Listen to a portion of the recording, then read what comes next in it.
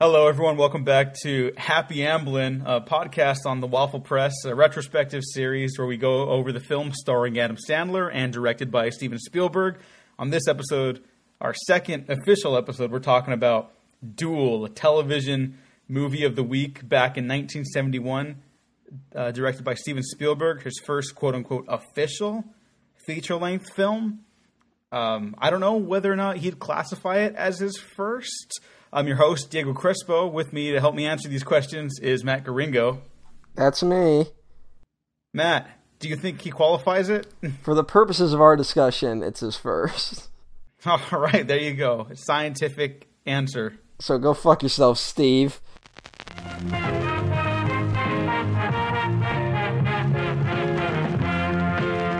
That attracted me more than anything else. The unseen is always more frightening than what you throw in the audience's face. Back in 1971, Matt, I don't know if you know this. I mean, you probably do because you're technically like 100 years old. TV movies of the week were very popular. Wait a minute. Fuck you. I'm your age, idiot. Yeah, but still. You sound like a grumpy old man sometimes, so I have to balance it out. Fuck your fucking bullshit. All right. When you were describing how we were going to start this thing, I didn't know you were going to start it out by insulting me. It was like a loving insult. It was tough love. Sure. Hey, Matt, you sound like a belligerent old fuck. Well, those are your words, not mine. You sound like you're out of touch with what's going on, you fucking moron. Oh, well, please, tell me more about fucking Duel. I was just wondering if you knew why TV movies of the week were so popular back then.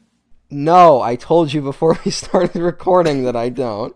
I know, that's why I was supposed to lead us into it. Don't act like this is fucking... some spontaneous discussion between fucking two friends. Jackass. No, I do not. I don't know why this was a popular thing, but it was. I mean... Fuck, Columbo, which we just did, we did an episode of Columbo, was basically a movie a week. Like... They were long enough to fill like 90 minutes or 2 hours of television. Funnily enough, Steven Spielberg actually got the job for directing Duel by bringing in a rough cut of the Columbo pilot Murder by the Book to writer-producer George Eckstein of The Untouchables, The Fugitive, and The Invaders. A bunch of shows I only know about in passing. Fugitive something. Well, I've seen the Untouchables and the Fugitive adaptations when they made the jump to feature films in the 80s and 90s, and I like those a lot. Here's the crazy thing about, like, to bring it back to the movie of the week shit and, like, older television. We live in this era, or at least we just passed through the era of what's been called the golden age of television. I think some people mark it as it starts with The Sopranos and ends with Breaking Bad. Like, that's what people go, like, that's the golden age of television. And, frankly, I think people just ignore most of the history of television. Because I think what happened was, I think a lot of people that write about media right now, I think they grew up with, like, the 80s and 90s, and there was a real, like, sameness to a lot of television of that era. Not that there weren't, there were standouts, like the Larry Sanders Show or Gary Shandling Show, both Gary Shandling projects, I guess.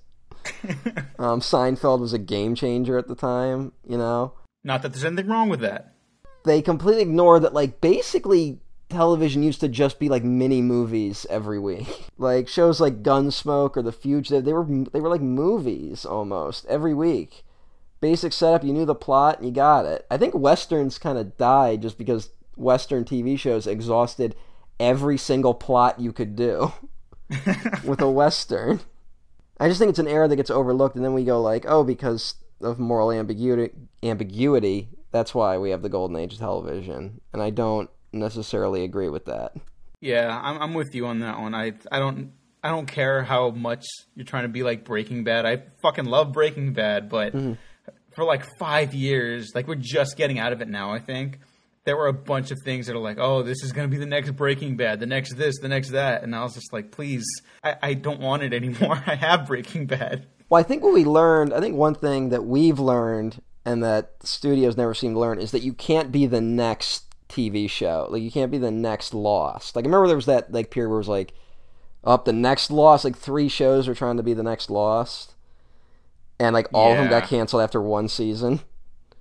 Because it's like, the audience that likes Lost, they got Lost. They don't want another Lost. And because that's the thing, I think every show that's successful seems to be, there's not a lot of sameness these days in terms of what is very popular. In an interview with Edgar Wright for Empire Magazine, the full interview is available online, by the way, for free, so I recommend everyone go check it out because it's pretty nifty. Spielberg referred to his film education as on-the-job training because he didn't, go to film school.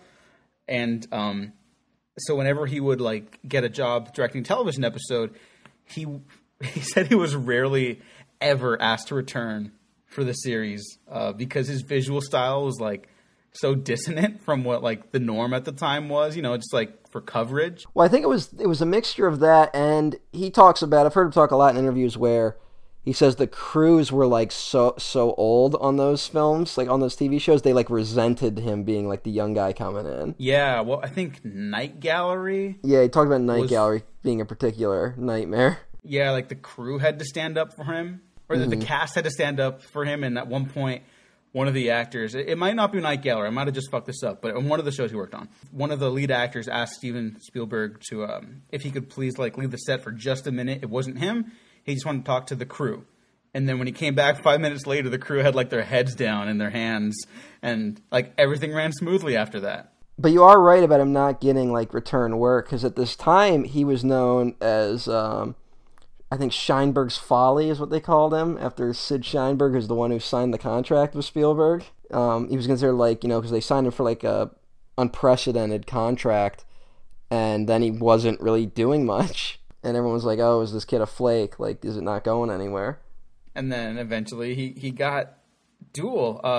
Actually, I should also mention that his secretary at the time brought him a Playboy magazine. He was like laughing about it. And she's like, no, read the story in there. And the story was Duel. Of course, written by Richard Matheson. And everything kind of like fell into place after that. Like he had to like really rally for the job, but yeah, the movie kind of took off running after that. It was filmed in like 10 or 11 days. He had a 10-day shoot, and it took like 13, which caused some problems with the studio. Yeah, because they never want you to go over. Mm-hmm. But George Eckstein really vouched for him, and he wasn't like the singular like most powerful producer, but he had enough weight with I think ABC at the time to really vouch for him and like to back his plays and stuff like that. So thank him as much as Spielberg and his secretary for making Duel a reality, and Richard Matheson. For those who don't know, I Am Legend is like my favorite book ever. And this is I think the second time we've brought up Matheson on this. Yeah, I really like his work, but I Am Legend is the one that like changed my life. Do you remember the other episode we brought him up on? I don't. Jaws 3. Holy fuck. He was like supposed to write, he tried to write one of the early drafts of it. Aww. And he talked about how it was a nightmare. Well, this worked out much better. Matheson, his stuff's great. People don't talk about him as much, I guess. A lot of people know I Am Legend, but they don't know like his other work as much. Mm-hmm. But he did some of the best Twilight Zone episodes, which is what attracted Spielberg to the story initially. And Matheson, he wrote this. He tried to get this story done for like every show he worked on throughout the 60s, because he came up with the idea in 61. He was driving back from like a golf outing, and like a giant tanker truck like tailgated him for like miles, and was like really intimidating and really scary. And it all happened on the same day that Kennedy was assassinated. Well, so it like stuck in his head as like what was going through that guy's head. And he couldn't get it made for like any of the shows, so then he's like, fuck it. He wrote a short story for Playboy, and then people got interested in doing like, hey, this could be a TV movie of the week. And so he wrote the screenplay for it. That's the weirdest like backwards way of getting something made ever. I know. Obviously not his fault, but it's like, that's, I mean, hey, it worked out better this way, but that's ridiculous at that point. Dennis Weaver plays David Mann. Spielberg cast him after seeing him in Orson Welles' Touch of Evil. Yeah, well, he was recommended because the producer had written a couple episodes of Gunsmoke, which Dennis Weaver had been on. And at the time, I think Dennis Weaver was known for McCloud, which was like a police procedural type drama.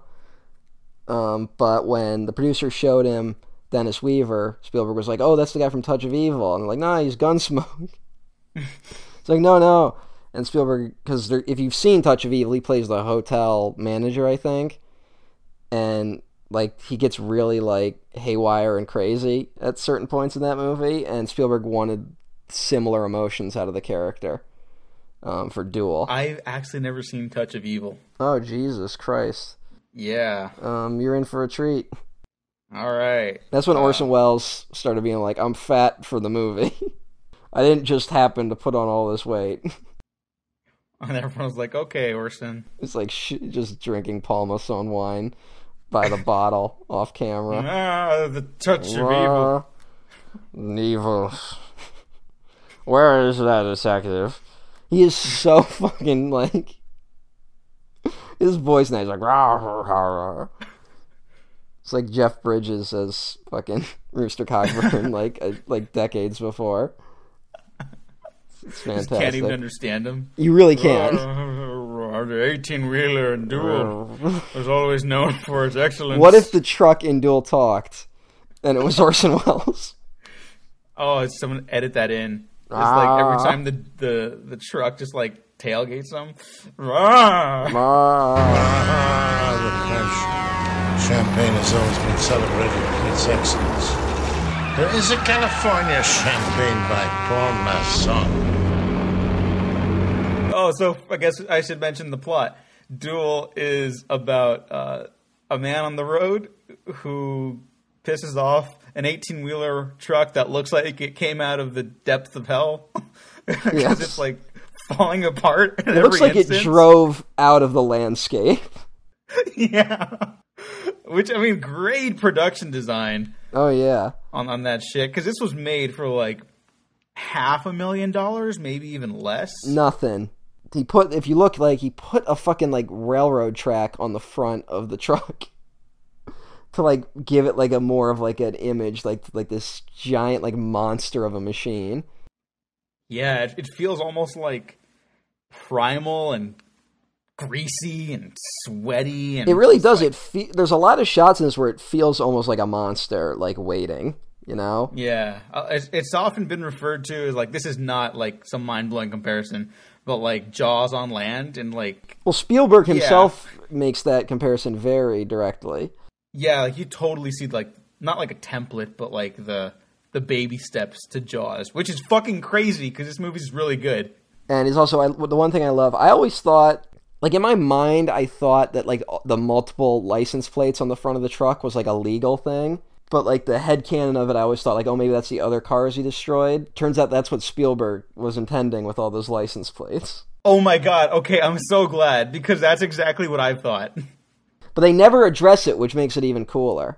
That's the other thing. One thing, and I guess Matheson stressed this in his original script, is that you never see the driver of the truck. So, like, the truck is basically the character. That's just what makes it, like, one of those things that makes it so cool, is you never really see the face of evil in this. Even though you're always seeing the truck. Then there's that great sequence in the diner where it almost shifts like genre gears and it boils over into like a paranoia thriller. Yeah, where you're trying to figure out, well, which one of these guys is the driver, which one's the driver, and you never find out. And so like it's almost a diversion into a different kind of movie, but then it folds it back right into the movie we were watching. And I don't know, that was really impressive to me because that could have fallen apart. Let me ask you this though. Mm-hmm. Like, for us, I think, not knowing who the driver is and not really getting an explanation as to why he's doing this, like, you can kind of put together, like, oh, is he pissed off or is he just waiting for something like this to happen? Like, but we never really know. For us, that's what makes, like, a movie like this really cool. But I know tons of people who, if I, like, was like, yeah, man, the cool thing is you never see the truck driver, they'd be like, ah, fuck that. Like, what's up with that? We always talk about on this show with our, I guess, not even like the most controversial movies, just like specifically about The Last Jedi. Yeah, I guess. People don't know what they want until they get it, or they don't know what they need until they get it. I think in this case more, people really don't like ambiguity. Like, they really don't like not being told exactly how to feel. And I mean, that can definitely be applied to The Last Jedi. Mm-hmm. And I also think that's why those fucking Avengers movies are so popular, because they make sure everyone is feeling the exact same emotion at the exact same time. So I don't know, man. It's one of those things that just bugs me as a person. You know, it does bug me too, but like, because I've been doing a lot more history on this retrospective than like a lot of the other ones, and just like listening to how people talk about certain movies and the group of filmmakers that Spielberg hung around with. He called them the movie brats, which I really like. But just the way that people read them for the time, like obviously the industry is totally different place now. It's got a whole other bunch of new different set of problems. But the reactions that some of them are getting for like their work, it feels like we're getting distant echoes of it now with certain filmmakers, like style versus substance, or like what qualifies as like even a movie at this point. All this ridiculous shit. But the point I'm trying to make is that, I don't know, there's always going to be people that just don't get it, or at least like they don't want that out of something, and out of like a movie, and they don't want to try and like understand anything more than just that wasn't for them. But they'll never be able to say that, because they always need to be like, right. I guess you see art as maybe something that's trying to be like, as something you can be successful over, you know, you can be victorious over. Like, I got it, haha. I think there's a mix of like the winning, like feeling like you're winning, and also like art is just something to be consumed. Like, it's not like there's no inherent value to it. Because, like, you know, you watch movies and, like, you point out very basic things in them. And you're like, oh, this guy, you know, this movie's about how he doesn't have a great relationship with his father. And people will be like, what the fuck are you talking about? And it's like, what? It couldn't be more obvious. And, like, I don't even want to act like I'm, like, you know, I never feel like a genius or anything. I just feel like I'm a guy watching a movie. But people don't. Like, not only do they not pick up on it, they reject the idea of even looking for it. Well, because, I mean, how often do you hear, like, leave politics out of the movies? Like, that has a broader sentiment towards it, too, but then that kind of feeds into something else, I think, that's a genuine problem in how people talk about art, where it's like, it's just a movie, man, you know? Like, how often is that said? We're just not good at talking about anything anymore. Or ever were. I guess the real answer is we were never good at talking about these things. But I think, honestly, I think things can improve. And I think slowly but surely we might be getting there. Sure. I don't know. I'm a little more optimistic with the eventual like collapse of the industry. I think we need like every system in this country to collapse. Well, yeah. Which is unfortunate because frankly, I think if that does happen, I'm one of the people that ain't making it through. The anarchy is sure to come. I feel like I'm like the first one down. I'm first guy dead in a horror movie. But I think we're kind of at that point. No, you're the Hudson in Alien. So you're going to make it to the end, but it's not going to go well for you. Yeah, but Hudson dies like begging for his life. That doesn't make me feel much better. Yeah, but he lasts to like the third act. That's pretty good. I don't want to make it almost to the end. That ain't fair, man. Don't hate the player, hate the game. Fuck everyone.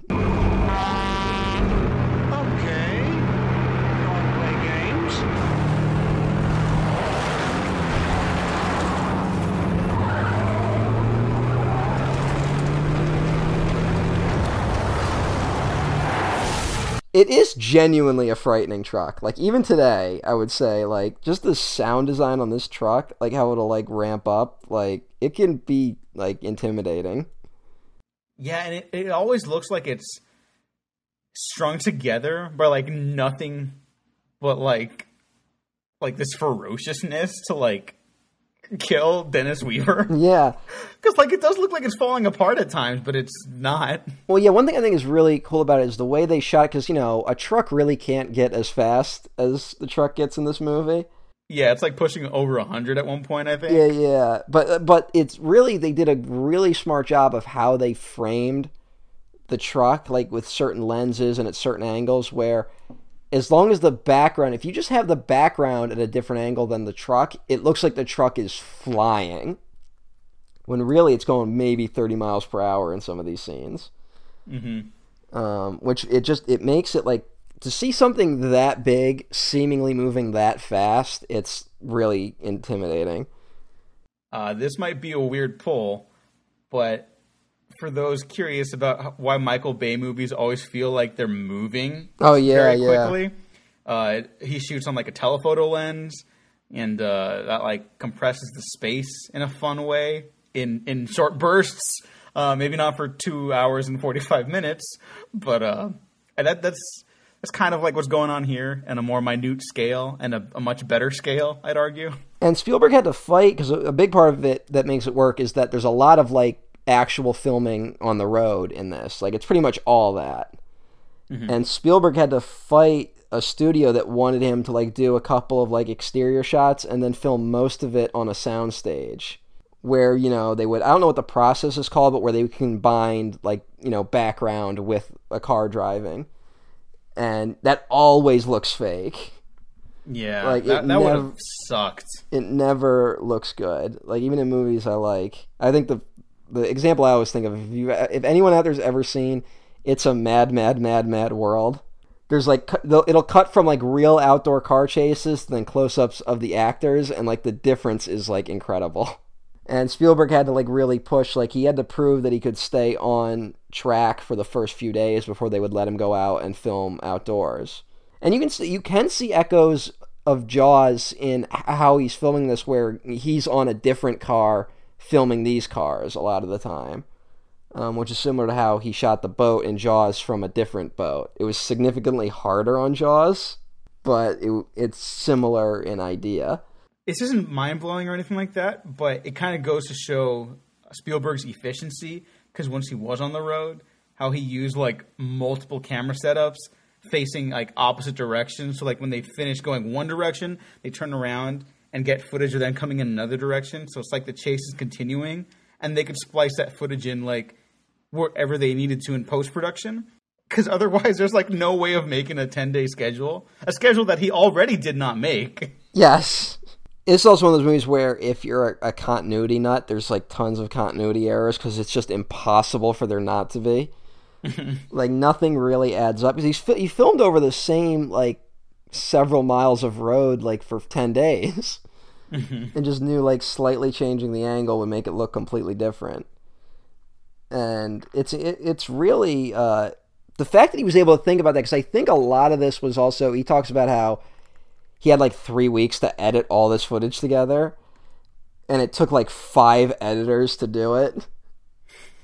And they basically made up entire sequences in editing. The last sequence where he gets up to like 100 miles per hour and then like hits that wall right before going up to the cliffside where the climax is, like they just made that entire scene out of like everything they had shot. They just combined moments from everything they had filmed up to that point.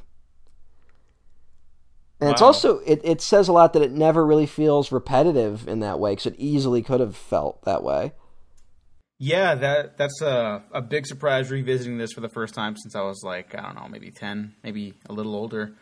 It's every little, I guess, set piece in a way. Even if it doesn't like aggressively move like I mean, there's such a little plot to this movie, and that's why it's kind of great. It doesn't move everything forward. It always feels different and fresh. Towards the end, I do admit, I think it gets a little repetitive, might be a little too long, but like just by like a minute or two at most. Like I only caught myself thinking that once in the entire like hour and 29-minute production. Well, this might be a controversial take, but I really do not like the scene with the school bus. Which was a reshoot to make this longer for theaters when this jumped from television to movie theaters. That just feels like such a cul-de-sac to me. Like it's a fine moment, and there's like some decent tension, but at that point, I'm like, we already know the deal, and it kind of loses me for a little bit. I don't think I have a bigger problem with it as you do, and I think the scene moves nicely. I just don't understand, because up to that point, there's this fun blend of like, is it something borderline supernatural that's being planted in our heads about this truck? Or is it just a dude who's like really fucking pissed and an asshole who's collecting license plates from across the country? And then the sequence ends with the truck pushing the kids out to help kickstart the school bus again. I don't completely understand what we're supposed to get. There's a whole thing in this. Let's go back to the beginning. First of all, I really like the opening credits to this movie, where it's just the radio and like the car noises just as you slowly leave the city and head out into the wilderness. Mm-hmm. Just this really, I don't know, it just gives this really good feeling. Because I mean, I've lived a lot of places where if you drive like 20 minutes in a certain direction, you're suddenly in the middle of nowhere. And you can run into crazy shit out there. I've had like 2 incidences like Duel. Oh my god. On the road over the years, yeah. I had a guy chase me like all the way through Pennsylvania, driving through Pennsylvania to New York once. And then he got off at the exact same exit I got off on and like literally tried to drive me off the road. And it was crazy. What the fuck? Yeah, that's never happened to me. I have no idea what that I think that guy's problem was that he kept passing me and then like he'd get stuck somewhere and I kept passing him. It was one of those for like a little bit, like he was like leapfrogging each other. And then he started like getting really aggressive towards me, and I'll admit I got a little aggressive back. Oh, Jesus. I didn't get aggressive. I started like noticing when he was like getting ready to pass me, so I would make it a little harder. So yeah, I'm not innocent in that situation. What am I gonna do? I'm Italian. We do that stupid doesn't shit. mean anything. Yeah, it does. You know Italians. I don't. I know you and Gene, and that's it. We can't let shit go, man. How do you not know that? I don't know. I don't think anyone can let anything go. Yeah, other people can. I've known people that can let shit go. Italians just aren't one of them. Do you know where this was filmed, really quick? Oh, I actually have no fucking idea. I should have looked that up. Okay, because this totally looks like Southwest America. Like, I've driven a lot on the way to Vegas, like past San Diego to Mexico. It looks very familiar. I don't recognize any like landmark or anything like that because the movie does take place in the middle of nowhere for the majority of its run. But it does, like, I know that feeling of driving out into a place like that. And no, I've not been in a road rage situation like that, Matt. I think it was California.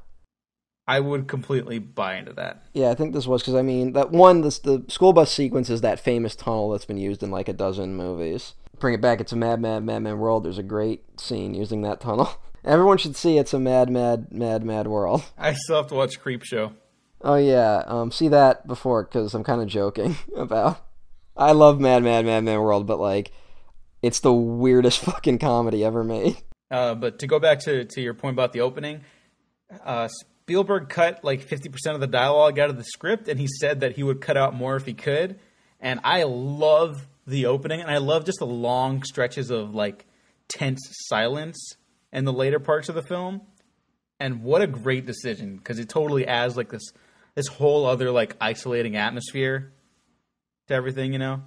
I was really fond of that. I wish more thrillers, like standalone thrillers, kind of had that. You get the sense that he was also forced to put in some more dialogue at some point. Yeah, there's a little bit of a Harrison Ford and Blade Runner situation going on with some of the ADR. Although I heard Spielberg say somewhere that like they did that beforehand, like him and Dennis Weaver like worked it out, but I don't know if that's true. Spielberg has a lot of those stories where you hear him and you're like, that doesn't sound true. But a big part of him, he goes out there and there's all this weird stuff in this about like emasculation, especially early on. If you're listening to the radio, there's this weird like prank phone call that a radio station is doing where they're like, the guy's like calls up the census and he's like, look, I'm confused about the head of the household question because my wife actually does all the work and I actually stay at home and I actually like staying at home, but I don't want people to know that I'm not the head of the household. It's this really weird moment. And then we get that, once we get to the first gas station, there's that conversation he has with his wife. Do you remember that?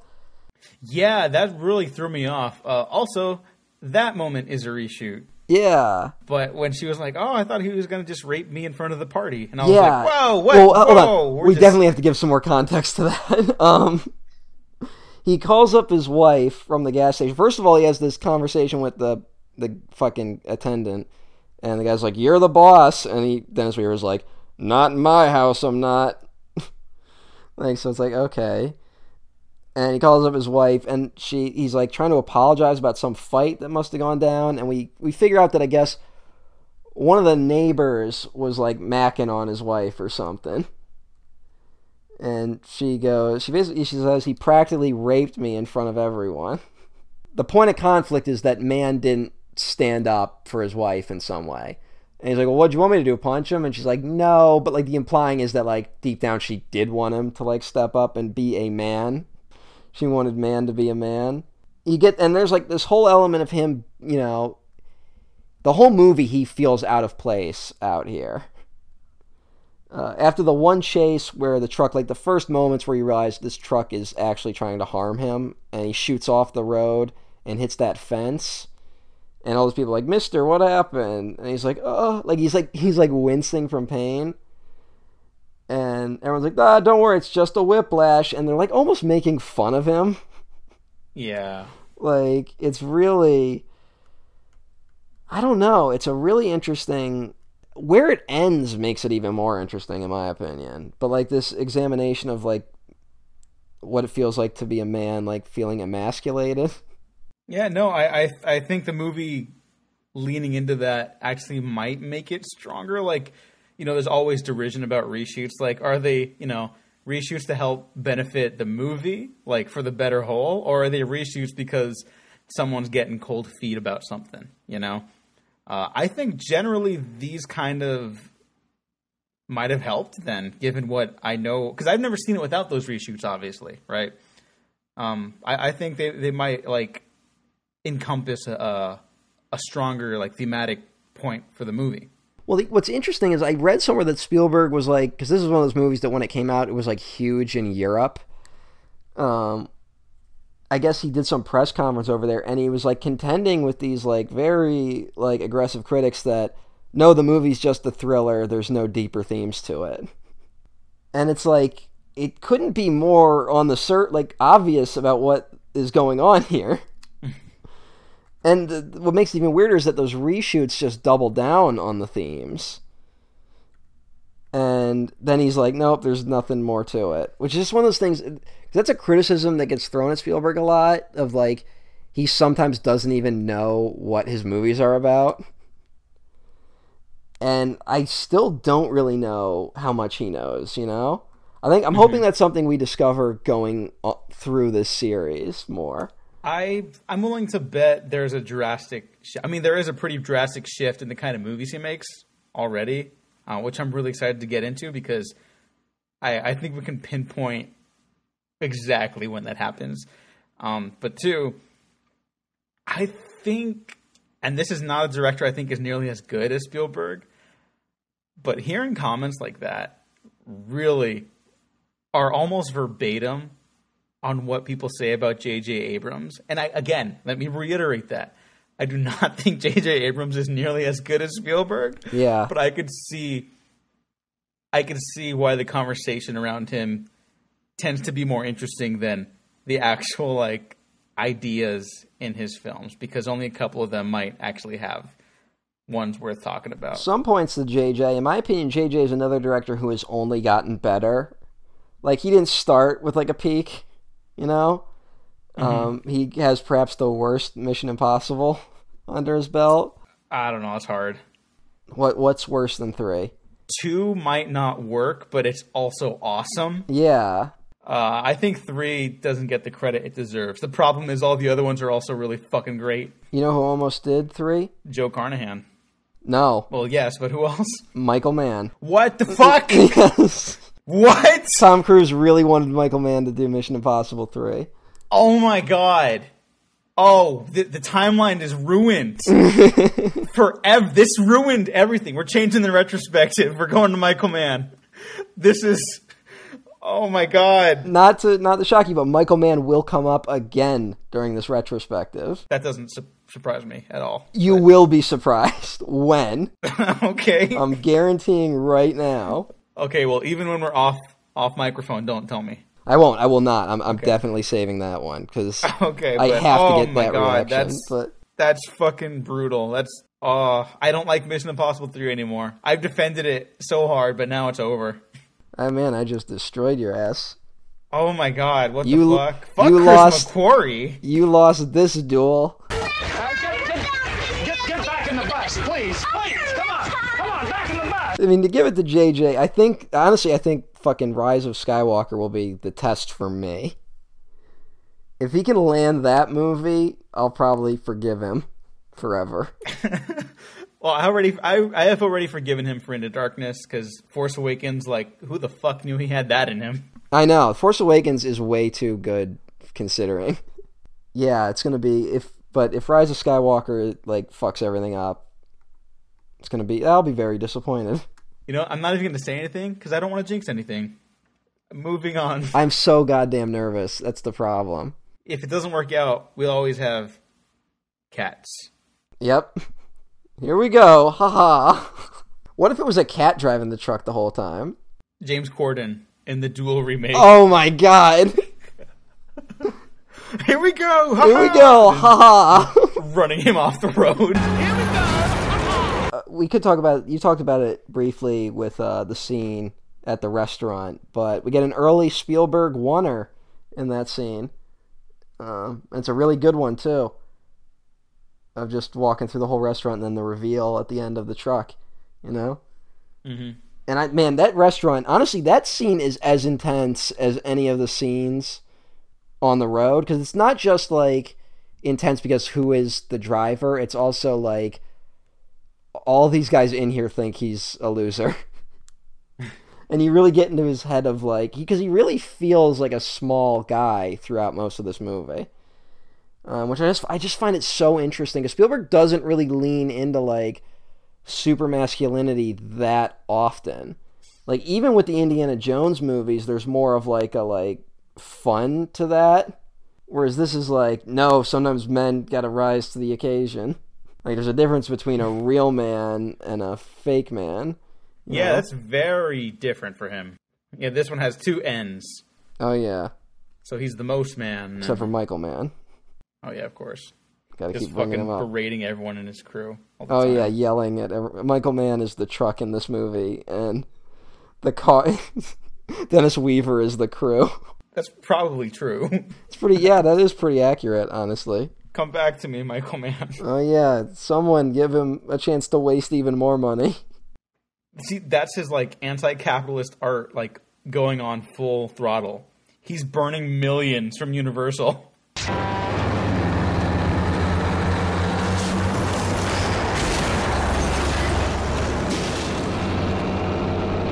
Even with the budget, the schedule, Spielberg has said that he always had to go in to his television episodes because of those tight schedules, knowing, like, what shots he needed. Probably not, like, every little ounce of it, just because, one, that is not reality. That's not how movies work. Like, storyboarding helps, but, you know, at the end of the day, you're gonna leave stuff. He did storyboard a lot of this movie, apparently. The shot composition, the way he gets, like, in between the cars, it feels like at times, like, it's very, very impressive stuff. If you want to know how to do a chase scene, there are a couple movies you should watch, because one, I think car chases are generally pretty boring, and here's a whole movie about it being done about as well as it could be. Yeah, it's this, The Road Warrior, and Raising Arizona. Those are the three you gotta watch.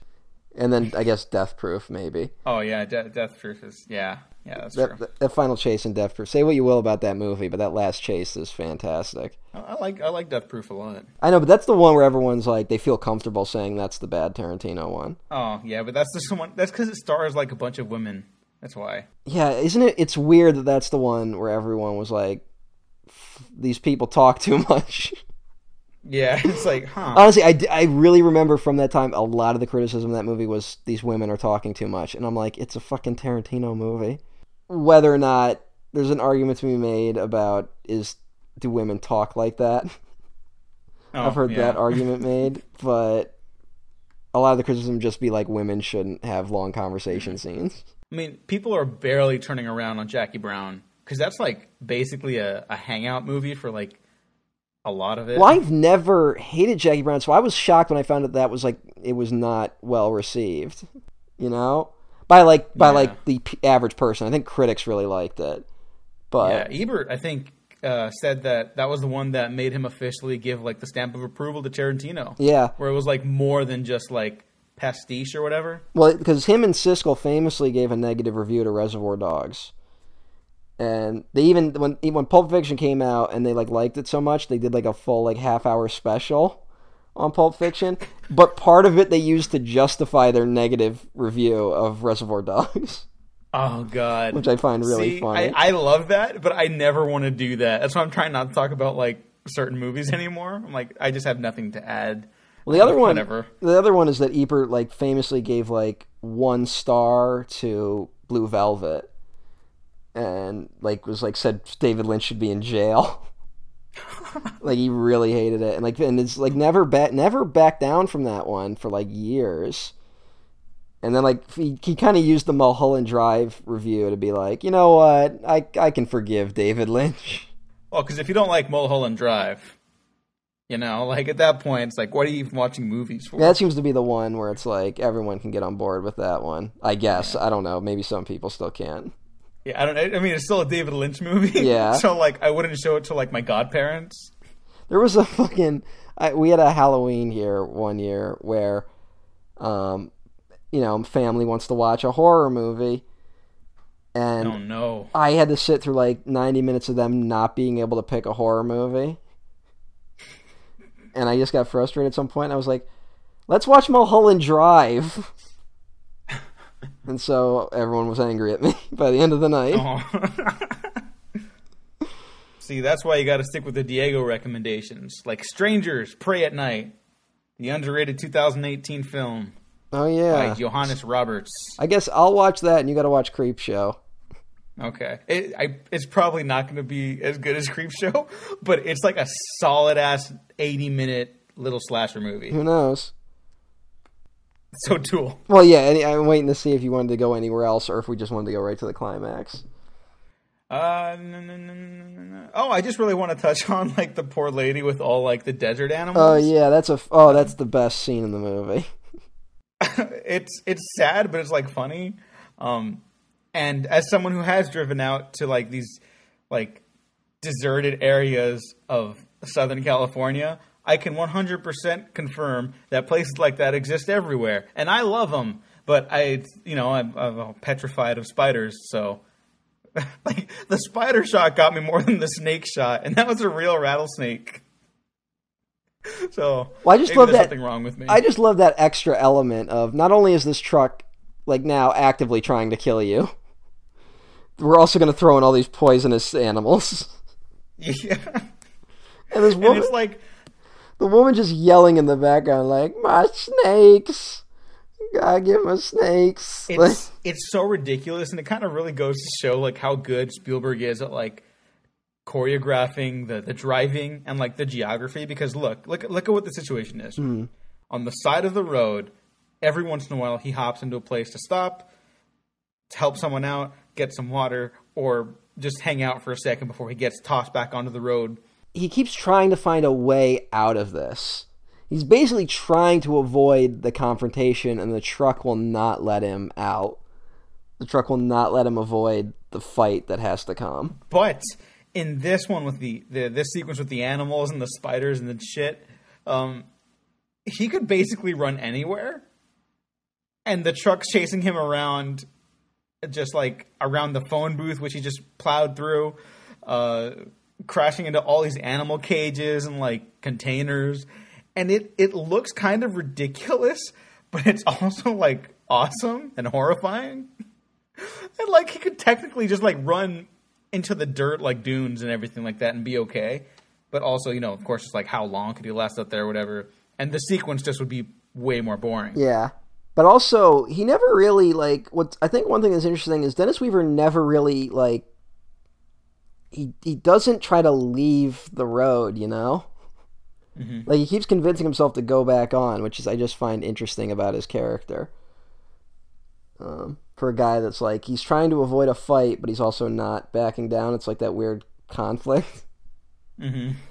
And it eventually leads to the final showdown. Which is...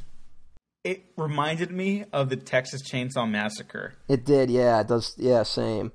I mean, this whole movie, I think, kind of feels like Spielberg's version of that. Like, you kind of get the same nastiness, or maybe not the same. There's a little bit where the score was actually by the guy who did, I think, a lot of the early Columbo episodes. Hey! So Spielberg just brought him over. The score at times kind of sounds like generic score, but at other times it'll get, like, really intense, and there will also be, like, a mix of, like, the score and just, like, industrial noises. Because that's what I always think about with Texas Chainsaw, is just that, like, just the sound of all the machinery just clanging together. Mm-hmm. And this, at the end, it's just nothing but truck noises, like, half this movie. And it's terrifying. I mean, the other comparison I could think of for, like, a car-based horror movie is, like, Christine. Mm-hmm.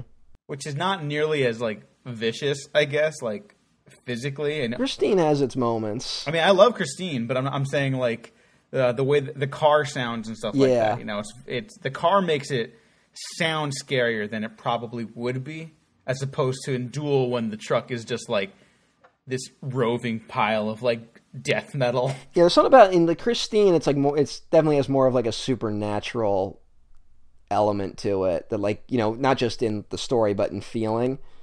There's also, have you seen the car? No. Possessed car that kills people?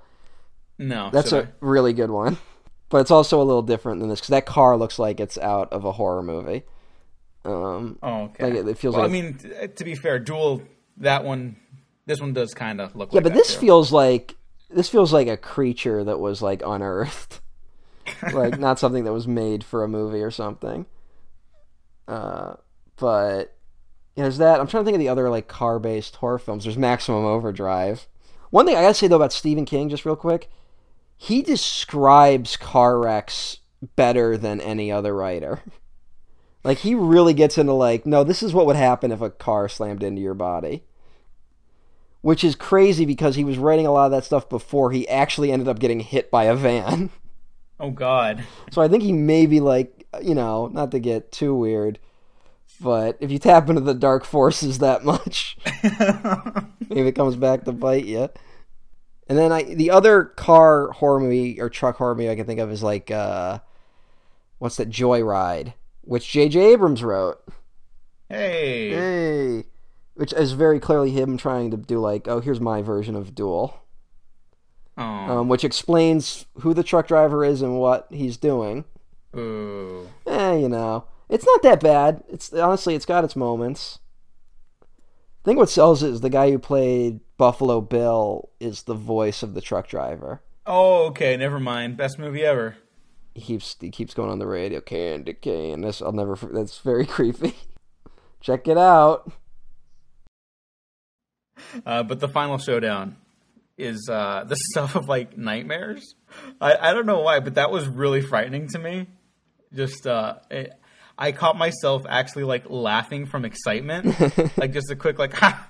Like, I was so into the movie by that point. But it's also just, like, I don't know, the image of the truck is scares the shit out of me. I guess because I've seen, like, so many of those kind of trucks too.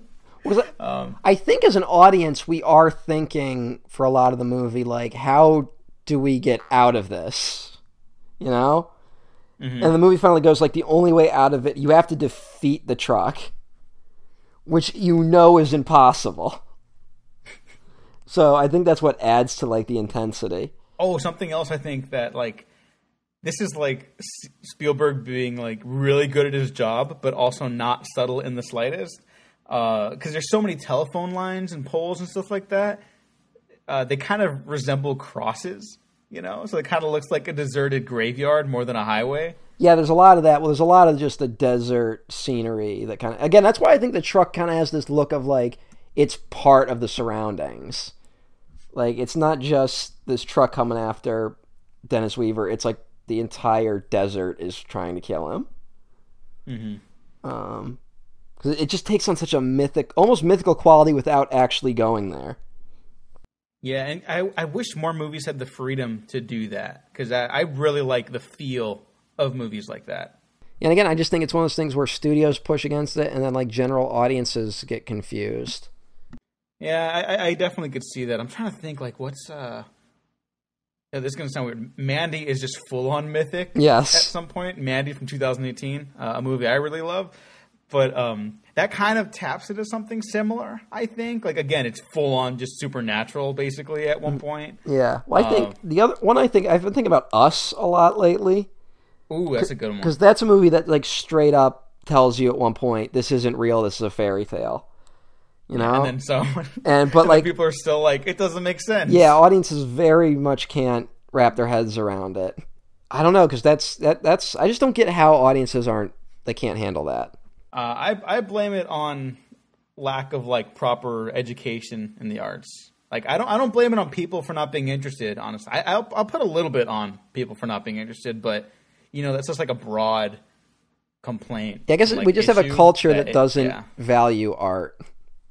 You know what? I'm willing to bet it's an American thing though. Maybe like more so than other places. I guess.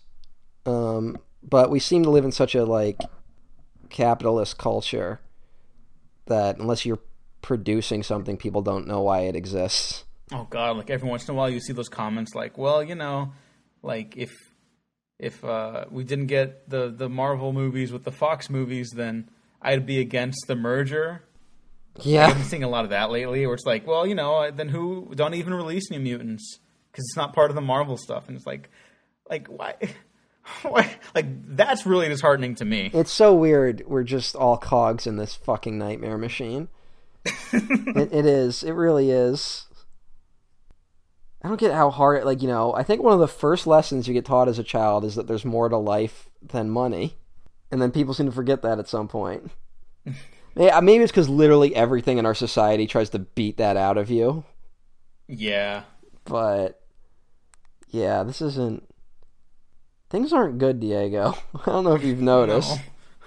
No, but maybe we have to take one out of the Dennis Weaver's playbook and just toss capitalism off a cliff until it dies a slow, painful death. We have to destroy this machine. Yeah, exactly. It won't blow up, but its prolonged death will be much more satisfying. That slow death of the truck is just the coolest shit. I'm sorry, that's it's not so fucking great. Not an in-depth observation, but it's just awesome. In the original script, Matheson had written that the truck would explode, and Spielberg and producer George Eckstein, whoops. It's really weird. The producer of this guy died under mysterious circumstances while in his cell. I also scream before I'm about to commit suicide. Yeah, you know how people always scream and beg for their life right before they commit suicide. Listen, I just do what people tell me to do.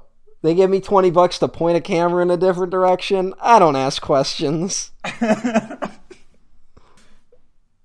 Anyways, but Spielberg and producer George X, fuck you. I'm sorry. It's okay. Spielberg and producer Jimmy. You know, Diego. No. Do you think Lee Harvey Oswald acted alone?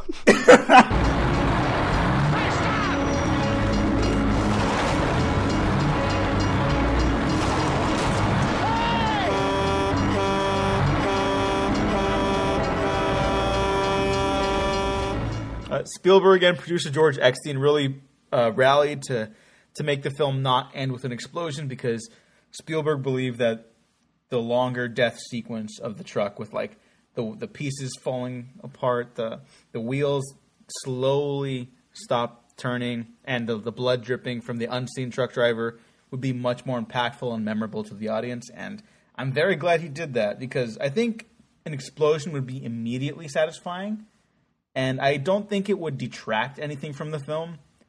But I do think this pushes it over the edge to being something really worth remembering all the way through.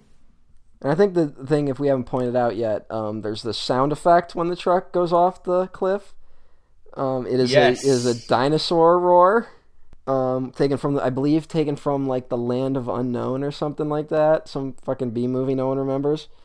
Spielberg would later use the exact same sound effect in Jaws when the shark dies to be like, oh, see, they're related in some way. I really like that. It's just, that might be a little pretentious. Like, if a director did that today, I'd probably turn my nose up a little bit, you know? We're going to talk more about it later, but Spielberg had a lot of those pretensions in the 70s of, like, doing weird references like that he doesn't really do now. I think now he really likes to distance himself from his other work, whereas back then he seemed to be like, nah, man, I'm just dropping hits. And he still directed Ready Player One. So yep, that's the weirdest one. Oh god. I mean, even Spielberg, needs a paycheck. I don't know. That's not true. That's like objectively not true.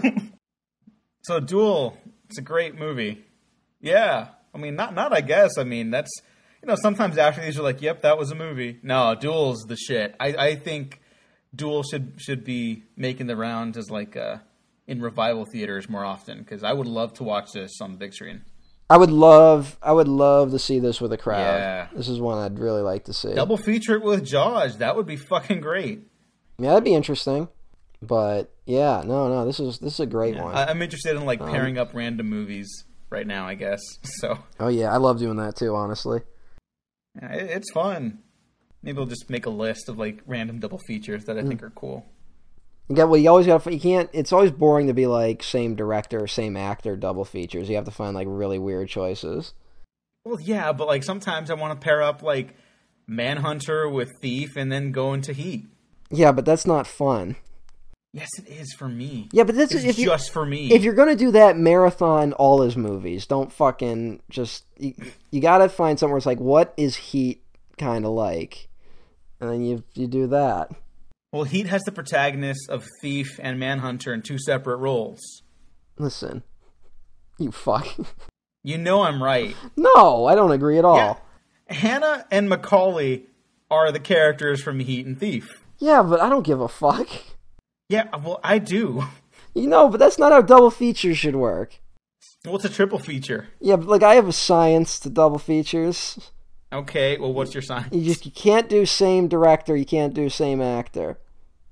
Okay. It's the rule. Okay. Well, what would you pair up Duel with? That's how we're ending this episode now. Yeah, I gotta think.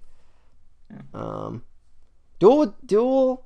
The obvious choice is just like another truck movie, Mm-hmm. But that's probably like too obvious.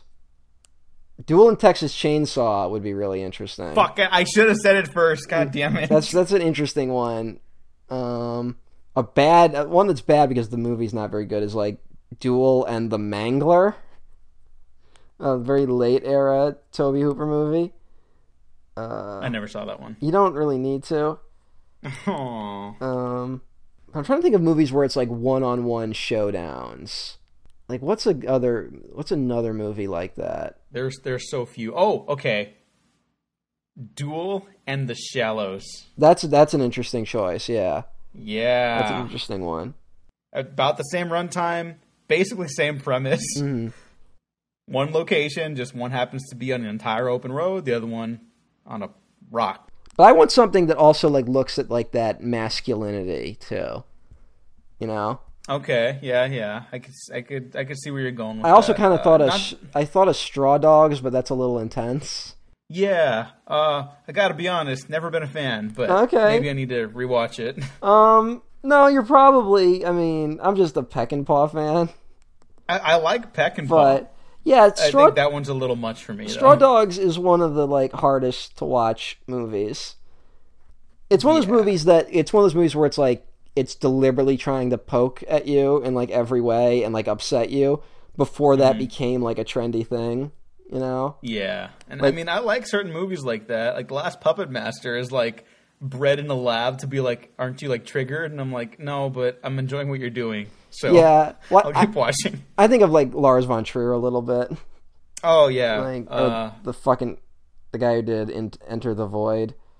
Oh yeah. I can't with Gaspar Noé. Yeah. I like his DP though. His cinematographer is amazing. But to me, it's like, Sam Peckinpah already did this. That's my. I guess that's my thing. Oh, all right. Here might be a good one. Duel and The Hills Have Eyes. Original or remake? I think you could do either. Okay, yeah, they're about the same quality. If I'm being honest, they're the same. I think the remake actually is pretty strong. I think you could watch the remake as its own thing, and for Wes Craven fans, it's like further reading. Yeah, like the original one, Yeah. That just has a really good setup. Hills Have Eyes. I'm surprised they haven't remade that again, honestly, because I would actually be kind of like, I know we don't need any more, but like, let's say the industry was like well off, and I didn't have to worry about that. That's when I'd be like, yeah, I could see someone taking another swing at that. We seem to be remaking all the 80s horror right now. Yeah. We seem to have suddenly gotten there. We're slowly finding out that there's like a handful of really great ones, and then there's like a steep drop off. Well, what I always find amazing is there's tons of 80s horror where it's like there's a great premise that just is not executed very well. And then they literally just, like, they're like, hey, let's remove the great premise. And just take the title and make something even more generic. Looking at you, Pet Sematary remake. Oh, it's so boring. Yeah. And it ruins... I'm not getting into that. Duel's great. Watch Duel if you want a great horror movie. Hey, Duel Pet Sematary. There's a truck in Pet Sematary. I hate you. I don't want to be buried in no pet cemetery.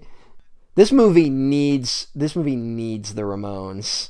The Ramones, the music of recklessness. IMDb Pro, get their agent's number. Ramones, all of you who are still alive. I think they're all dead. Oh, never mind. I think maybe one of the Ramones is still alive. Oh no. We can't do that Rock and Roll High School reboot. You can find me at EmperorOTN1 at Twitter.com. And you can find me at Twitter.com/TheDiegoCrespo. Check out The Waffle Press on YouTube, SoundCloud, Spotify, iTunes, and check out the Patreon because Matt and I will be doing this for the next year plus of our lives. Yes. We'll be concluding with West Side Story. And we could use the support, and it would be great to be able to pay people for their time and discussions. Yes, it would. Yes. So help us out there. Thanks for listening. Thanks for watching. This has been Happy Amblin, and we have been professionally unprofessional.